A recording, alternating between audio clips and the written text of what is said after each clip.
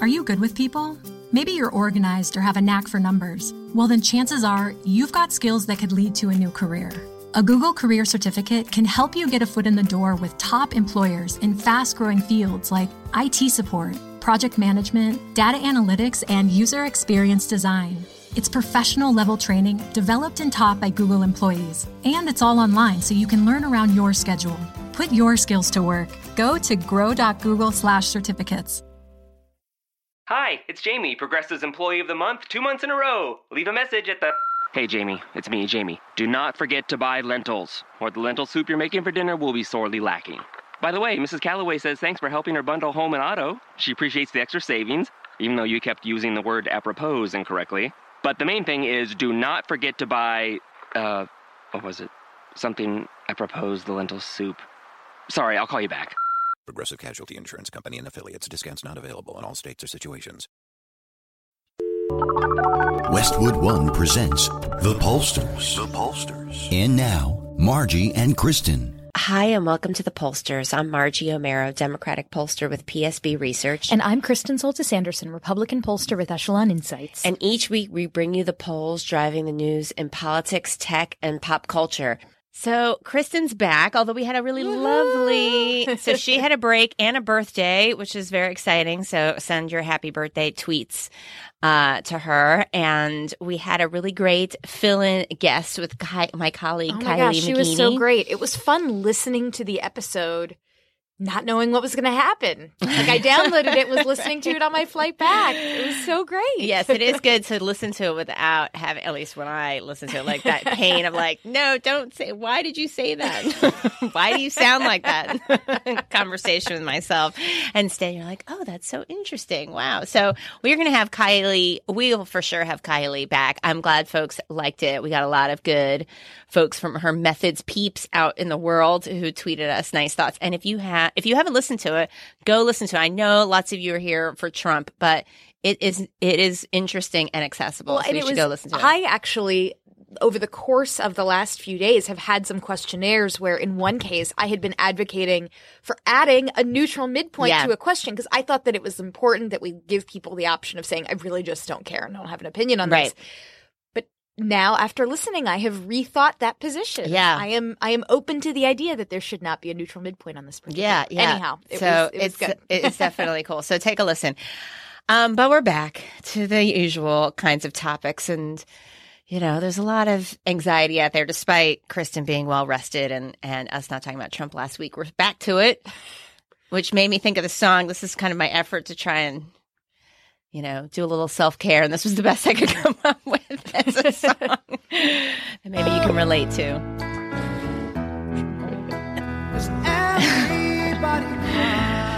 I was advocating for a Newsies song. I was like, something a little more upbeat. Yeah, I don't know. This is just the kind of vibe that's out there in the world right now. But Michael Stipe is here to reassure you from the past, to reassure you that at least we're in it together. That's what we could say. Anyway, I'm laughing at the pain here. So what are the top lines? To belittle things. Okay, so the top lines. Trump and the media are at war. Surprise, surprise. The Washington Post gets a super dark new tagline. What's the latest in the battle between the media and the president? And when is a poll not a poll? We will briefly discuss why we are not going to discuss a certain data collection scheme that made news as if it was a poll.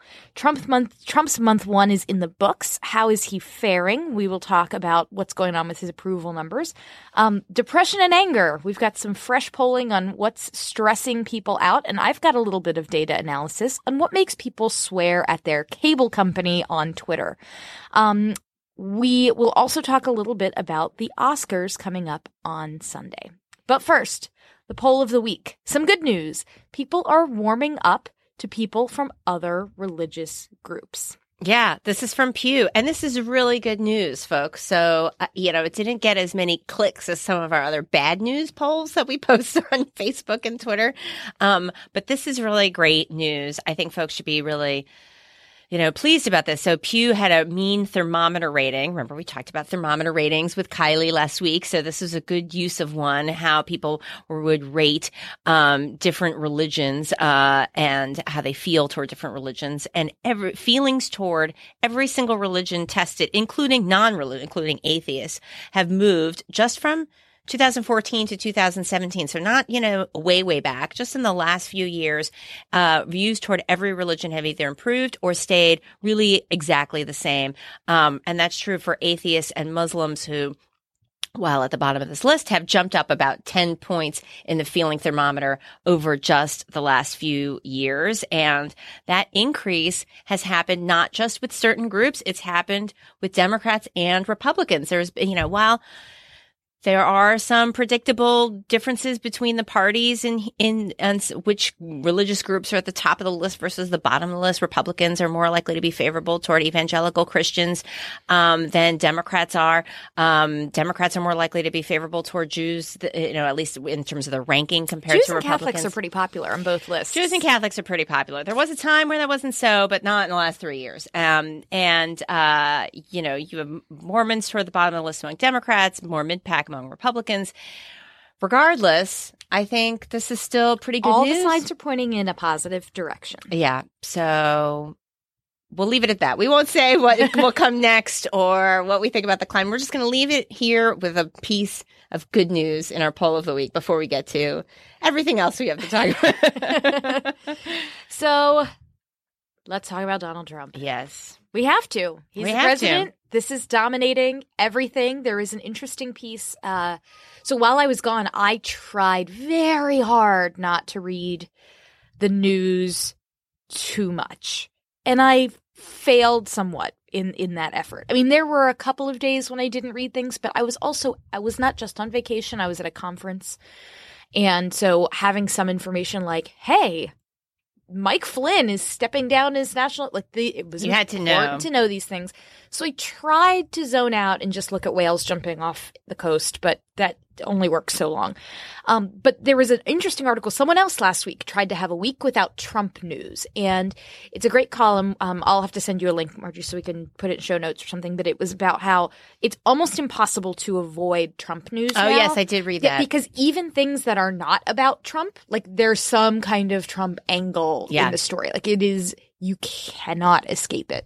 So there was a time when every news outlet was just constantly writing about Sarah Palin, no matter what Sarah Palin did, and that's what people clicked on. And then there was a lot of writing about why it was bad to write about Sarah Palin for clicks. And, this was when she was not a candidate or in office anymore. She was just out there doing stuff. And, that was enough to generate coverage. And then all of a sudden it went away. People stopped clicking on it. She was not really generating news and clicks. And then it just sort of burned itself out. We don't have that luxury. He is the president, and he's just not burning itself out. It's not going to burn itself out. I may be burnt out. Yeah. So we may be burnt out, but anyway, that's sort of comparable, the only comparable thing in recent memory, at least from politics. So yeah, I mean, it was basically, you can't overstate the dominance that he has in terms of media, and that by extension for polling also. And one of the, sort of more staid metrics out there is just looking at his approval rating.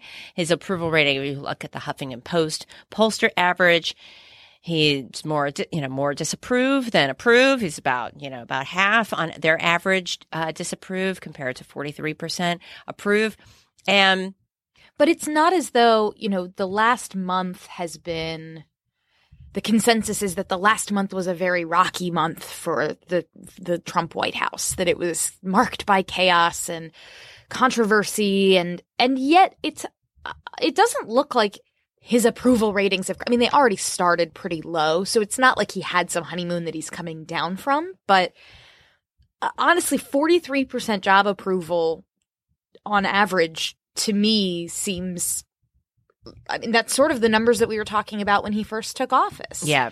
So it's not as though there has been a deep, deep cratering. But they're not good. I mean, they're not good in the overall my grandpa would have called this the crapper, I think. Use the technical term. in historical terms. And what's interesting is in this Huffington Post pollster analysis, it seems like they find something kind of interesting about when the poll comes out in the week, that if you have surveyed people where the poll is coming out, it says, well, hang on. It says one variable that's related to Trump's actual performance as president is the timing of the poll, right? So he's losing 3 percentage points in net approval each week across the first 4 weeks. Yeah, so it's getting worse. So Not by a lot. It's getting worse, slowly but surely. But it's not. It has not been like he started off with a honeymoon and then it cratered. It's just sort of like it started off in a not great place. It's getting still in a not great place. Yes, and that they argue, they did some modeling, is the biggest driver of approval rating that's actually tied to his job, his actual job.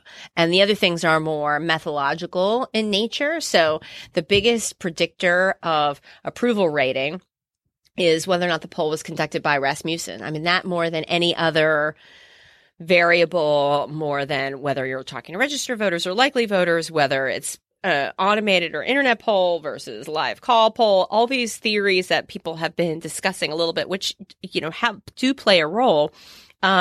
But Rasmussen in particular is an outlier, they note, more so than other polls. And so when you're looking at the polling on approval rating and you're thinking, well, I don't believe this poll or I look at that poll, I mean, refer back to their chart, which we'll link to in the show notes. It's very helpful to see, at least so far, what's playing a role. But I still overall, the pattern shows a trend down. Not dramatic, but downward. And one question that I've been asked recently was, so how is it possible that you would get such a big gap between two polls? If theoretically you've got a Rasmussen that's a reputable pollster in the minds of, and they say, oh, well, Rasmussen shows he's doing so much better, and they're surveying, registered voters or likely voters or whatever that looks like. Why is that different from surveying all adults? What's the difference there?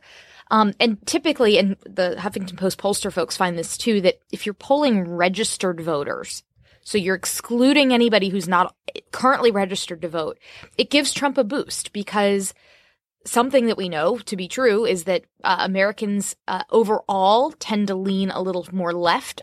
When you just look at registered voters, it leans you're losing some folks that are politically left-leaning but just aren't typically as engaged. So that's why you'll see Trump doing better among a slightly narrower screen. Yeah. But I'm assuming most of these public polls are not done with a voter file, so we don't know for sure that they're confirmed registered voters. It's just self-report. Self-report. But anyway, go check it out, and it's interesting. And then there's other folks who've been comparing historical data of approval rating, like Gallup in particular. I mean, Pew has showed similar ratings too. But, here's the real trend. These numbers that are in what my late grandpa would have called the crapper are really, it's driven by non-Republicans. His ratings with Republicans are not bad. They are consistent with where other Republicans have been. So if you look at Gallup, his approval rating with Republicans is 87%. Which is higher than any other president besides George W. Bush. Yes, but for this particular, for Republicans, for mid-February, for this particular moment. So we're not even looking, we're comparing apples to apples, truly. And his numbers are better, right, than any other Republican aside from W for this particular moment. But his numbers with Democrats, he has 8% approval rating with Democrats. There is no Republican who gets into single digits. The lowest Republican president who in mid-February, their rating with Democrats, the lowest one was W with 31. I mean, that's a lot higher than 8. That's huge. And among independents, you see a similar thing, that independents, the only time that a new president in mid-February has been underwater with independents was, I guess, if we're counting Bill Clinton. Bill Clinton had this sort of like notoriously rocky start to his presidency. But we don't know if he was underwater because it was 49. We don't know if he was underwater, but it's under 50%. Yeah. Not great. So usually independents are giving the new president, regardless of what party they're in, some kind of number in the 50s, 60s, so 35, that's bad. 8 from Democrats. I mean, it's for listeners who are my age and younger, it may be kind of hard to remember what it was really like when George W. Bush was first elected. But that was an insanely divisive time. I remember more because I was in Florida at the time. Yeah, but I mean, it was divisive because people felt nervous about the results. Yes, and so the fact that right now it is so much worse with Democrats and independents, I think, is just like wow. Yeah, I mean, we'll talk about the poll that we did here at PSB a little bit later, but unifying the country was one of the lowest ratings that Trump has gotten. You could see that here in these numbers. I mean, obviously, he's not making efforts to extend an olive branch, and an olive branch not received. A message of no olive branch received by Democrats and independents for sure. Pew shows a totally similar thing. They have a different way of showing it. Gallup has a table. Pew has like this. It's not a scatter plot, but like a dot graph, a kind of way of, instead of bars, that can show graphically the huge disparity between Trump's ratings with Democrats and Republicans that you simply don't see with past presidents, where there's a little bit less of that space between D's and R's. But then there's some other interesting survey work that Pew did where they were trying to gauge how people think about Trump on different sort of traits. And so predictably, we see Democrats not having a very positive view about Donald Trump on really any traits. I think the best trait that they show for him is 39% of Democrats who say, well, he keeps his promises. They may not like the things that he has promised, but 39% say he keeps his promises. That's also the highest attribute sort of overall among Republicans. 90% say Trump keeps his promises.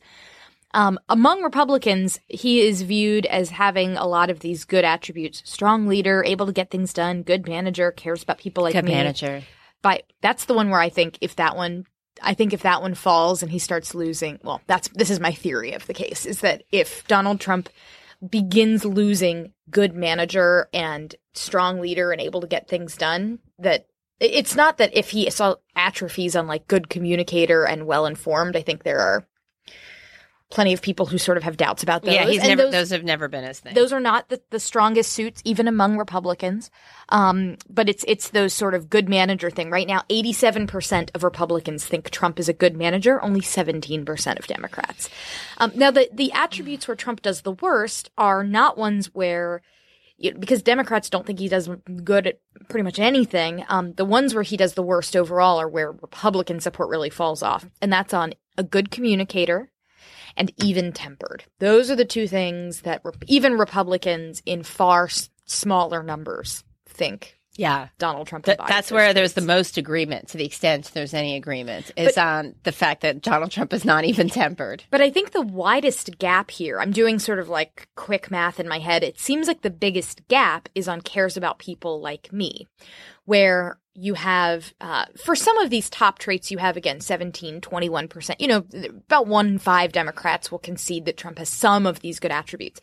But on cares about people like me, only 11% of Democrats think Trump cares about people like them. In contrast, 84% of Republicans think Trump cares about people like them. Yeah, no, it's really astounding. Okay, so we did this poll too. It shows something quite similar and this is at PSB and we released it. It was in Politico over the weekend.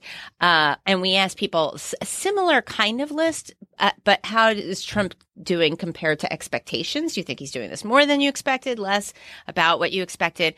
And we have things like going too far, getting sidetracked by things that aren't important, getting things done, keeping promises that you see in other polls, causing our country serious harm, surrounding himself with best people. We use some of his language, keeping America safe, making America great again, draining the swamp, etc.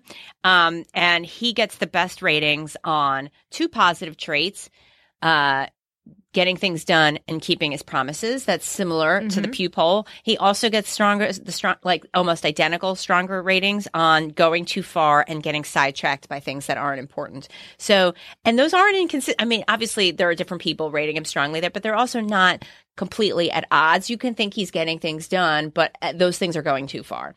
And it's, I've heard it in focus groups. You see it in some of the other, the Pew polling we just talked about. So it's quite interesting where he's getting the worst numbers are things like unifying the country, being transparent about his business practices, draining the swamp.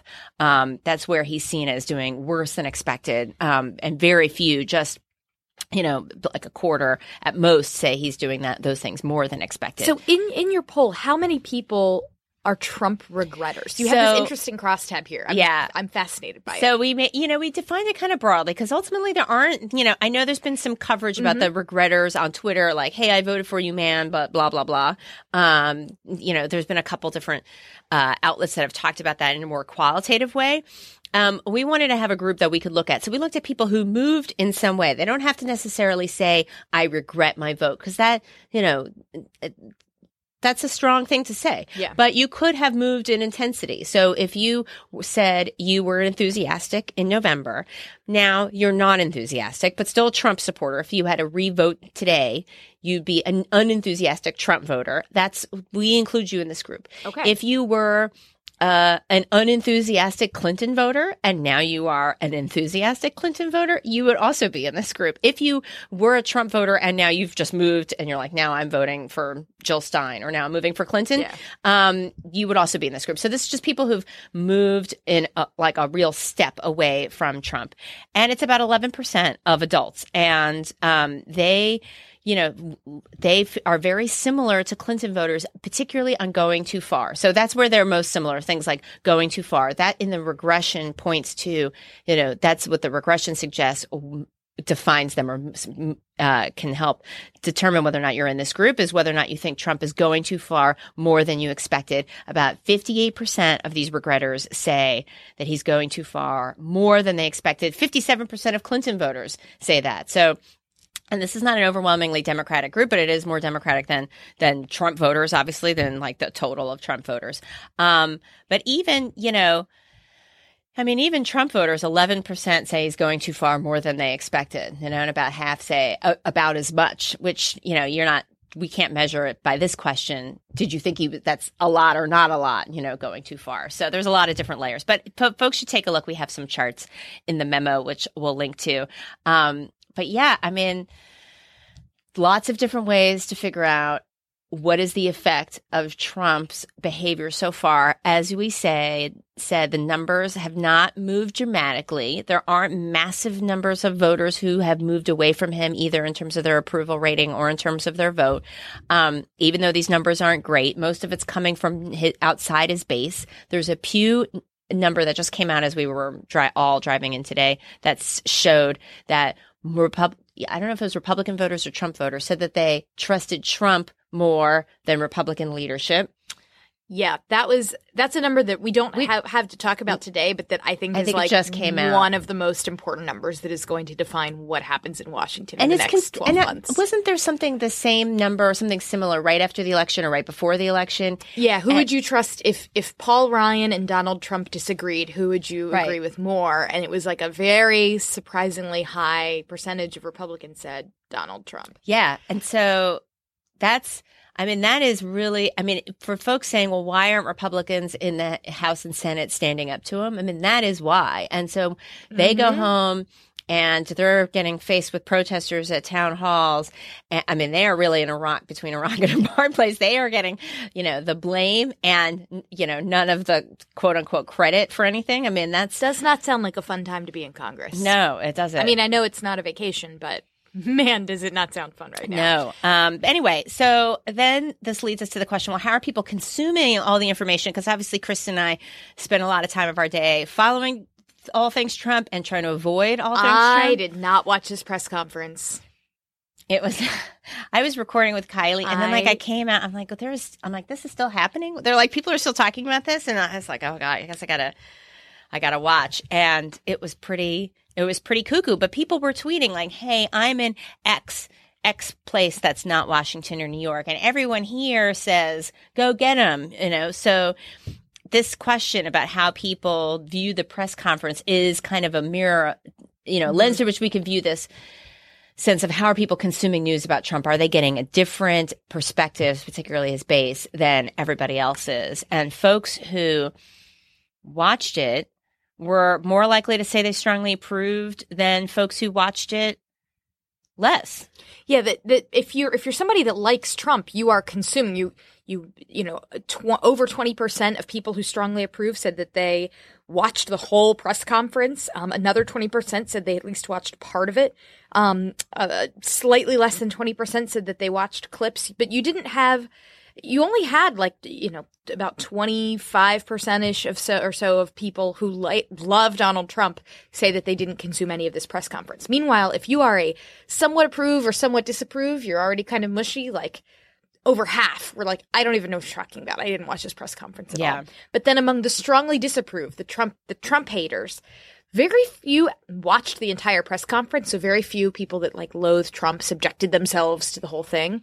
But an awful lot did consume clips or highlights or read news about it. So it is interesting. If you love him, you're mainlining the straight feed. Yeah. If you're ambivalent, you have other things to do and you didn't care. And if you hate him, you are not mainlining the straight feed, but you are consuming him through the filter of other media or clips or what have you. Yeah. I mean, it's pretty fascinating. I mean, this is also from YouGov. If you look at Clinton voters versus Trump voters, I mean, they're almost like puzzle pieces in how they view these, the press conference. I mean, you look at Clinton voters. Did you think Trump treated the media fairly or unfairly? Clinton voters overwhelmingly say unfairly. Trump voters say overwhelmingly fairly. And the numbers are almost identical and just flipped. It's very funny. 7% of Clinton voters think that think that Donald Trump treated the media fairly. 88% say unfairly. And then you ask, so you have the flip-flop between Clinton and Trump voters, whether they think Donald Trump treated the media fairly or unfairly. Then when you reframe the question, do you think they asked one question about how Trump treats the media. They asked another question about how the media treats Donald Trump. Now, what's interesting here is 1 out of 5 Trump voters think the media is treating Donald Trump fairly. There's your opportunity. That's the only thing that is not one of these weird single digits versus 88% crazy gaps. Yeah. For Trump voters, there is a small slice of them, but a non-insignificant slice of them that does not think that the media is evil and horrible. Yeah. I mean, there's definitely a lot to this. People are avoiding or following news that they want. They're avoiding news that they don't want. They're following news that they want, and to reinforce their own views, or at least just to not hear bad news. The New York Times did something with, I guess, an analytics firm. I don't have the link, but it was interesting where they showed that for conservatives, they just would avoid coverage of things like Trump talking about, crowd sizes and stuff, that Democrats spend a lot more time, liberals spend a lot of time, engaging with that kind of news to just kind of scratch that painful itch.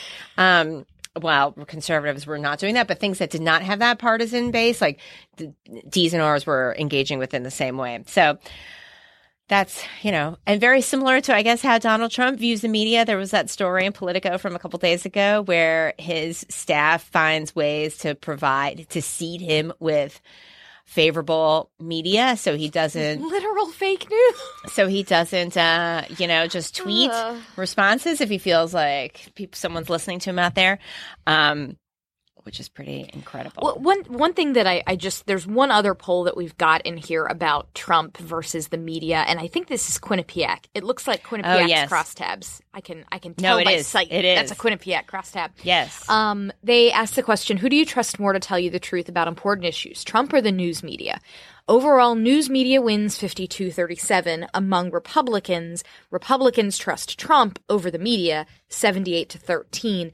But then you go down to the second question they have, which is, do you approve or disapprove of the way Trump talks about the media? So this is one of those debates that kind of I roll my eyes at a little bit in the media loves talking about how Trump treats the media. And right.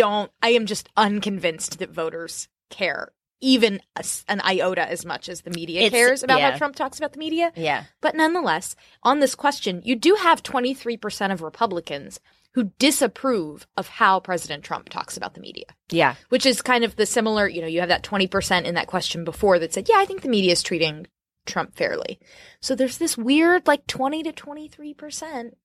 They're probably the same Republicans who think he doesn't have the right temperament. Oh, I'm sure there's a lot of overlap there. Yeah. So anyway, that's go get them, Democrats. That's the group. Go get Republicans that love the New York Times. All 6 of them. No. So then there was this one thing that we got a ton of tweets about. Are you guys going to comment on this insane poll that the Trump people did? Now this is fake. This is a fake poll. Fake. This is not, and this is not just something that Trump invented yesterday. Political organizers and online fundraisers and list builders love doing these, like, take this poll to tell us what. I mean, I used to get these in the mail. Like, when I made the mistake of giving like $20 to the RNC back, like, when I was in college. Why I didn't spend that on beer, I don't know. But, then all of a sudden you start getting the direct mail, like the junk mail. And it would include, like, surveys. Time-sensitive survey. Time-sensitive survey. Send us back what you think. So, like, the abuse of, oh, we're totally doing a survey, but it's not actually a survey. It's just a fundraising or list-building gimmick. This is a time-honored tradition. But this just got people particularly stirred up because it was called a mainstream media accountability survey. And it had these questions. Do you trust the mainstream media to tell the truth about the Republican Party's positions and actions? Yes, no, no opinion, other please specify. Do you believe that the media unfairly reported on President Trump's executive order temporarily restricting people from, it's all. It's just think of every possible ridiculously worded question, and that's what this poll is. Do you believe that political correctness has created biased news media? I mean, these are things that, like, none of these questions would pass the laugh test. Even I am a Republican pollster. I am a Republican. I would never advise a client. It was probably not designed by a pollster to be. No, because that's not the point. Yeah. The point is not that they are accurately trying to gauge what percentage of Americans say yes to the question, quote, do you believe that, contrary to what the media says, raising taxes does not create jobs? Like, wait a minute, hang on. Has the media ever said raising taxes creates jobs? It's just the whole thing. Is that a thing? The whole thing is cuckoo. And then at the end, they also ask for money, which of course is also not standard because in fact you would say the opposite often in the beginning of a research thing, like we're going to pay you. We're not going to ask you for money. This is not a sales call. We're not asking you for money. You're not going to be added to a list based on anything that you say. So, so this was the opposite of that. And what was funny though, what made it particularly enjoyable out there on the internet is that people were getting worked up about this and then they were responding to it. Folks on the left were trying to game the results of this fake thing. Don't waste your time, guys. Don't waste your time. But then didn't the Republican, I don't know who it was, who then said, our poll is rigged. We got to, invaders are coming to mess with our poll. We got to do it again or do something with, I didn't want to waste my time following this rabbit hole. I'm like, why are more people still talking about this? Like, there's a fake poll. Let's try to rig the fake poll. Well, now we need to unrig our rigged fake poll. It just makes no sense. And then we are so through the looking glass. And then Alexandra Petrie at the Washington Post, who's pretty funny, did great. her answers to the questions. And the one that I thought was funniest was like one of the questions was, "Do you believe the media uses slurs rather than facts to attack conservative stances on whatever?" And her response was, "Survey who hurt you." Which is basically like how we feel about all of this. One other thing that would probably, so if you're sort of thinking this hurts me that we're talking about this. Help, right now. I have to escape. What do I do? I can't take it anymore. Don't worry. There's 2020 polling. Oh, God, no. There's 2020 polling. It's never too early to think about what can we do to get Donald Trump out of office. And there, in fact, has been polling. This is Politico. God, we have to have another election Morning again. Consult. I'm excited to democracy. But hey, maybe we have it sooner. I don't know. But so, it's 42% Trump, 36% Warren. He loses to a generic Democrat. So that's where no name is put in. If Donald Trump's running, would you vote for Trump or the Democrat? No name. There he's 35 to 43. Elizabeth Warren has 67% name ID. And, some may find her polarizing. I don't know. But Trump, the fact that Trump is already losing the generic ballot 1 month in, I don't have anything historic to compare it to. But that is bad news. I wonder how the numbers would be different if you tested Pence. Like the idea of Donald Trump gets 2 years in and is like, this is no fun. I'm going back to Mar-a-Lago. Yeah. Mike, could happen. Take over. It Yeah. could happen. It could happen. I don't know. We don't know. I don't know. We'll see. I'm sure somebody will do it. So is this making you depressed? We had some folks on We had a review on iTunes, and we've gotten a rash of new reviews, which is really great. One of the reviews said, Margie, since the election, Margie sounds a little too depressed for me.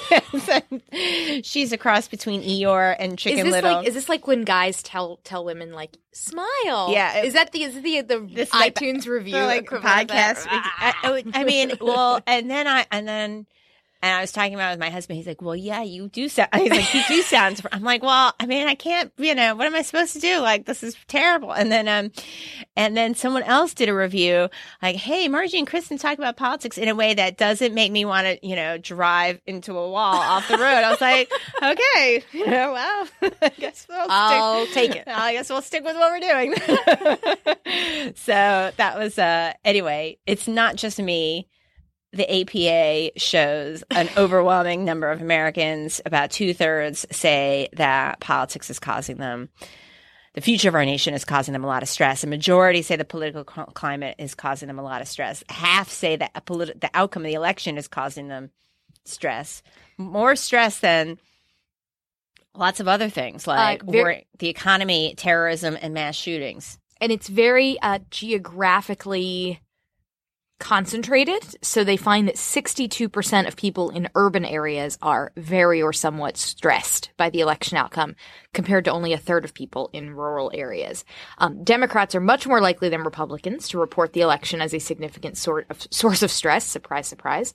But you still have 52% of Republicans who are citing the future of the nation as a significant source of stress. So that's why I assume that's why the future of the nation pops as the thing that's stressing the most people out, because it is much less partisan in how people view it. Yeah. I mean, one thing that we are united about is that we are divided as a country. That's one of the things where there's very little partisan difference. And so, I think there are lots of Republicans who are worried about that division, for sure. Even if they feel, there's other polling that shows that people feel, Republicans feel more optimistic now about how things are going. They feel better about the economy. Those kinds of things just changed dramatically for Republicans, worsened immediately for Democrats after the election. But in terms of the division, that everyone is on the same page, that it's pretty tough. Okay. So there's another Speaking thing of anger. Speaking of anger, I am so excited. So at Echelon, we have Mike Christensen, who works. He was employee number 3 at Echelon. He's the first person I ever hired. Wow. It was so exciting.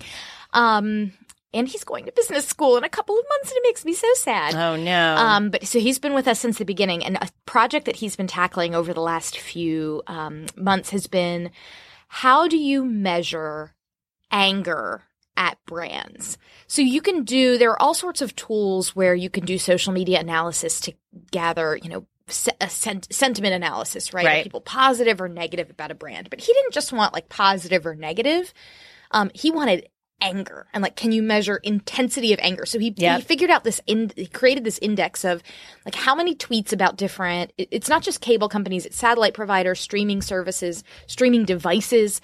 How many tweets at or about these services have swear words in them? Wow. Or like he created this like index of all of these ways you can measure the wrath of people on Twitter, and finds that it's cable companies that are getting the most Twitter hate, that there are far more people hating on on cable companies than on satellite, far more hating on satellite than on, say, streaming services or streaming devices. But one of the things that I thought was the most fascinating about his report, and you can find there's a brief write-up at Axios about our work, and then you can just go to echeloninsights.com, and you can get the full report with all of these fabulous charts that Mike did. That's so cool. But one of the things that was cool was he doesn't just say, okay, this many people are mad at X, Y, or Z. It also digs into why. So are the angry tweets related to a loss of service? Are they related to, you don't have the programming I want? Why is this channel not working? Is it related to the repair guy didn't show up at my house? Like he also sifts through and figures out what are the things that make people the most ticked off.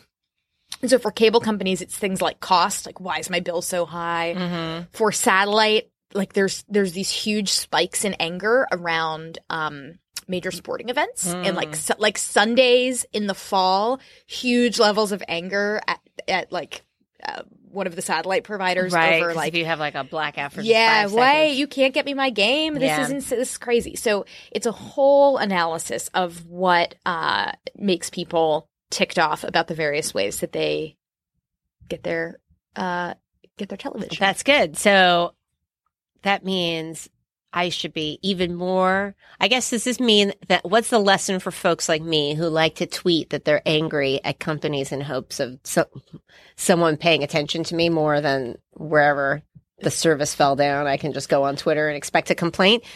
Does this mean I should keep doing it? I guess we should see if companies respond to your report by saying, okay, we need to minimize anger or figure out how to address it. Part of the report, I think Mike looks in the report at how companies respond to people. And there's one of these companies, I don't know it off the top of my head, but where he sort of calls them out as like they are the best at responding to people individually about problems. That like the ratio of angry tweets to the company tweeting back at people is like the highest. That's good. That out, so. That's good. Makes a difference. I'm going to keep doing that. I know lots of folks in the sort of DC Twitterverse use their Twitter capital to get mad at companies. Chuck Todd follows me on Twitter. You better get me booked on the next Flight United.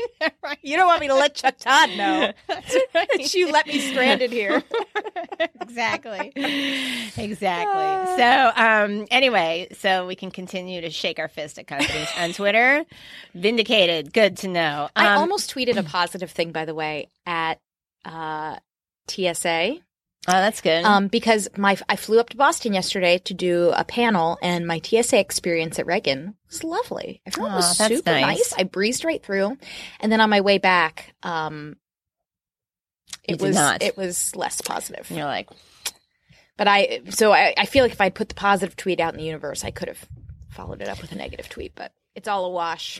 Yeah, no, world doesn't need any more negativity. I know. It's just it's one of my post-Trump decisions to try and be a little bit less negative, as evidenced by all the negativity I've poured out in this last half hour. Okay, Oscar polling. I've seen one of these movies. I'm very pleased with myself, but lots of people haven't seen any of them. What do you think? We're looking at this. I'm sure you've seen more of these movies than I have. So let's see. For the Oscar Best Picture, I have seen. I'm pulling up the full list now. A majority hasn't seen any of them. Over half haven't seen any of the 9 films. That seems kind of incredible.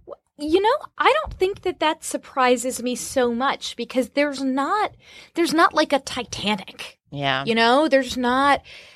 Arrival is probably the Arrival, La La Land, and Hidden Figures, I think, are the 3 on this list that probably had the most buzz. Ads targeted at normal Americans to go see it. But I mean, so I think the percentage seeing Arrival being so small surprised me, the percentage seeing Arrival being so small kind of surprises me a little bit.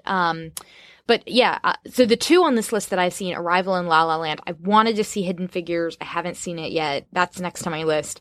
I have no interest in seeing Manchester by the Sea because I read the Wikipedia about it and it sounds depressing as heck. Hell or High Water. Hell or High Water was that's the one I saw. Which, if I had to pick one to see, that wouldn't have been it. It was perfectly good, but it was not like a new. I don't think even without seeing any of these others, I don't think it's going to win because it doesn't. It's not like a movie nobody's ever seen before. It's like kind of a familiar thing, but was very, it did a good job in its sort of cowboy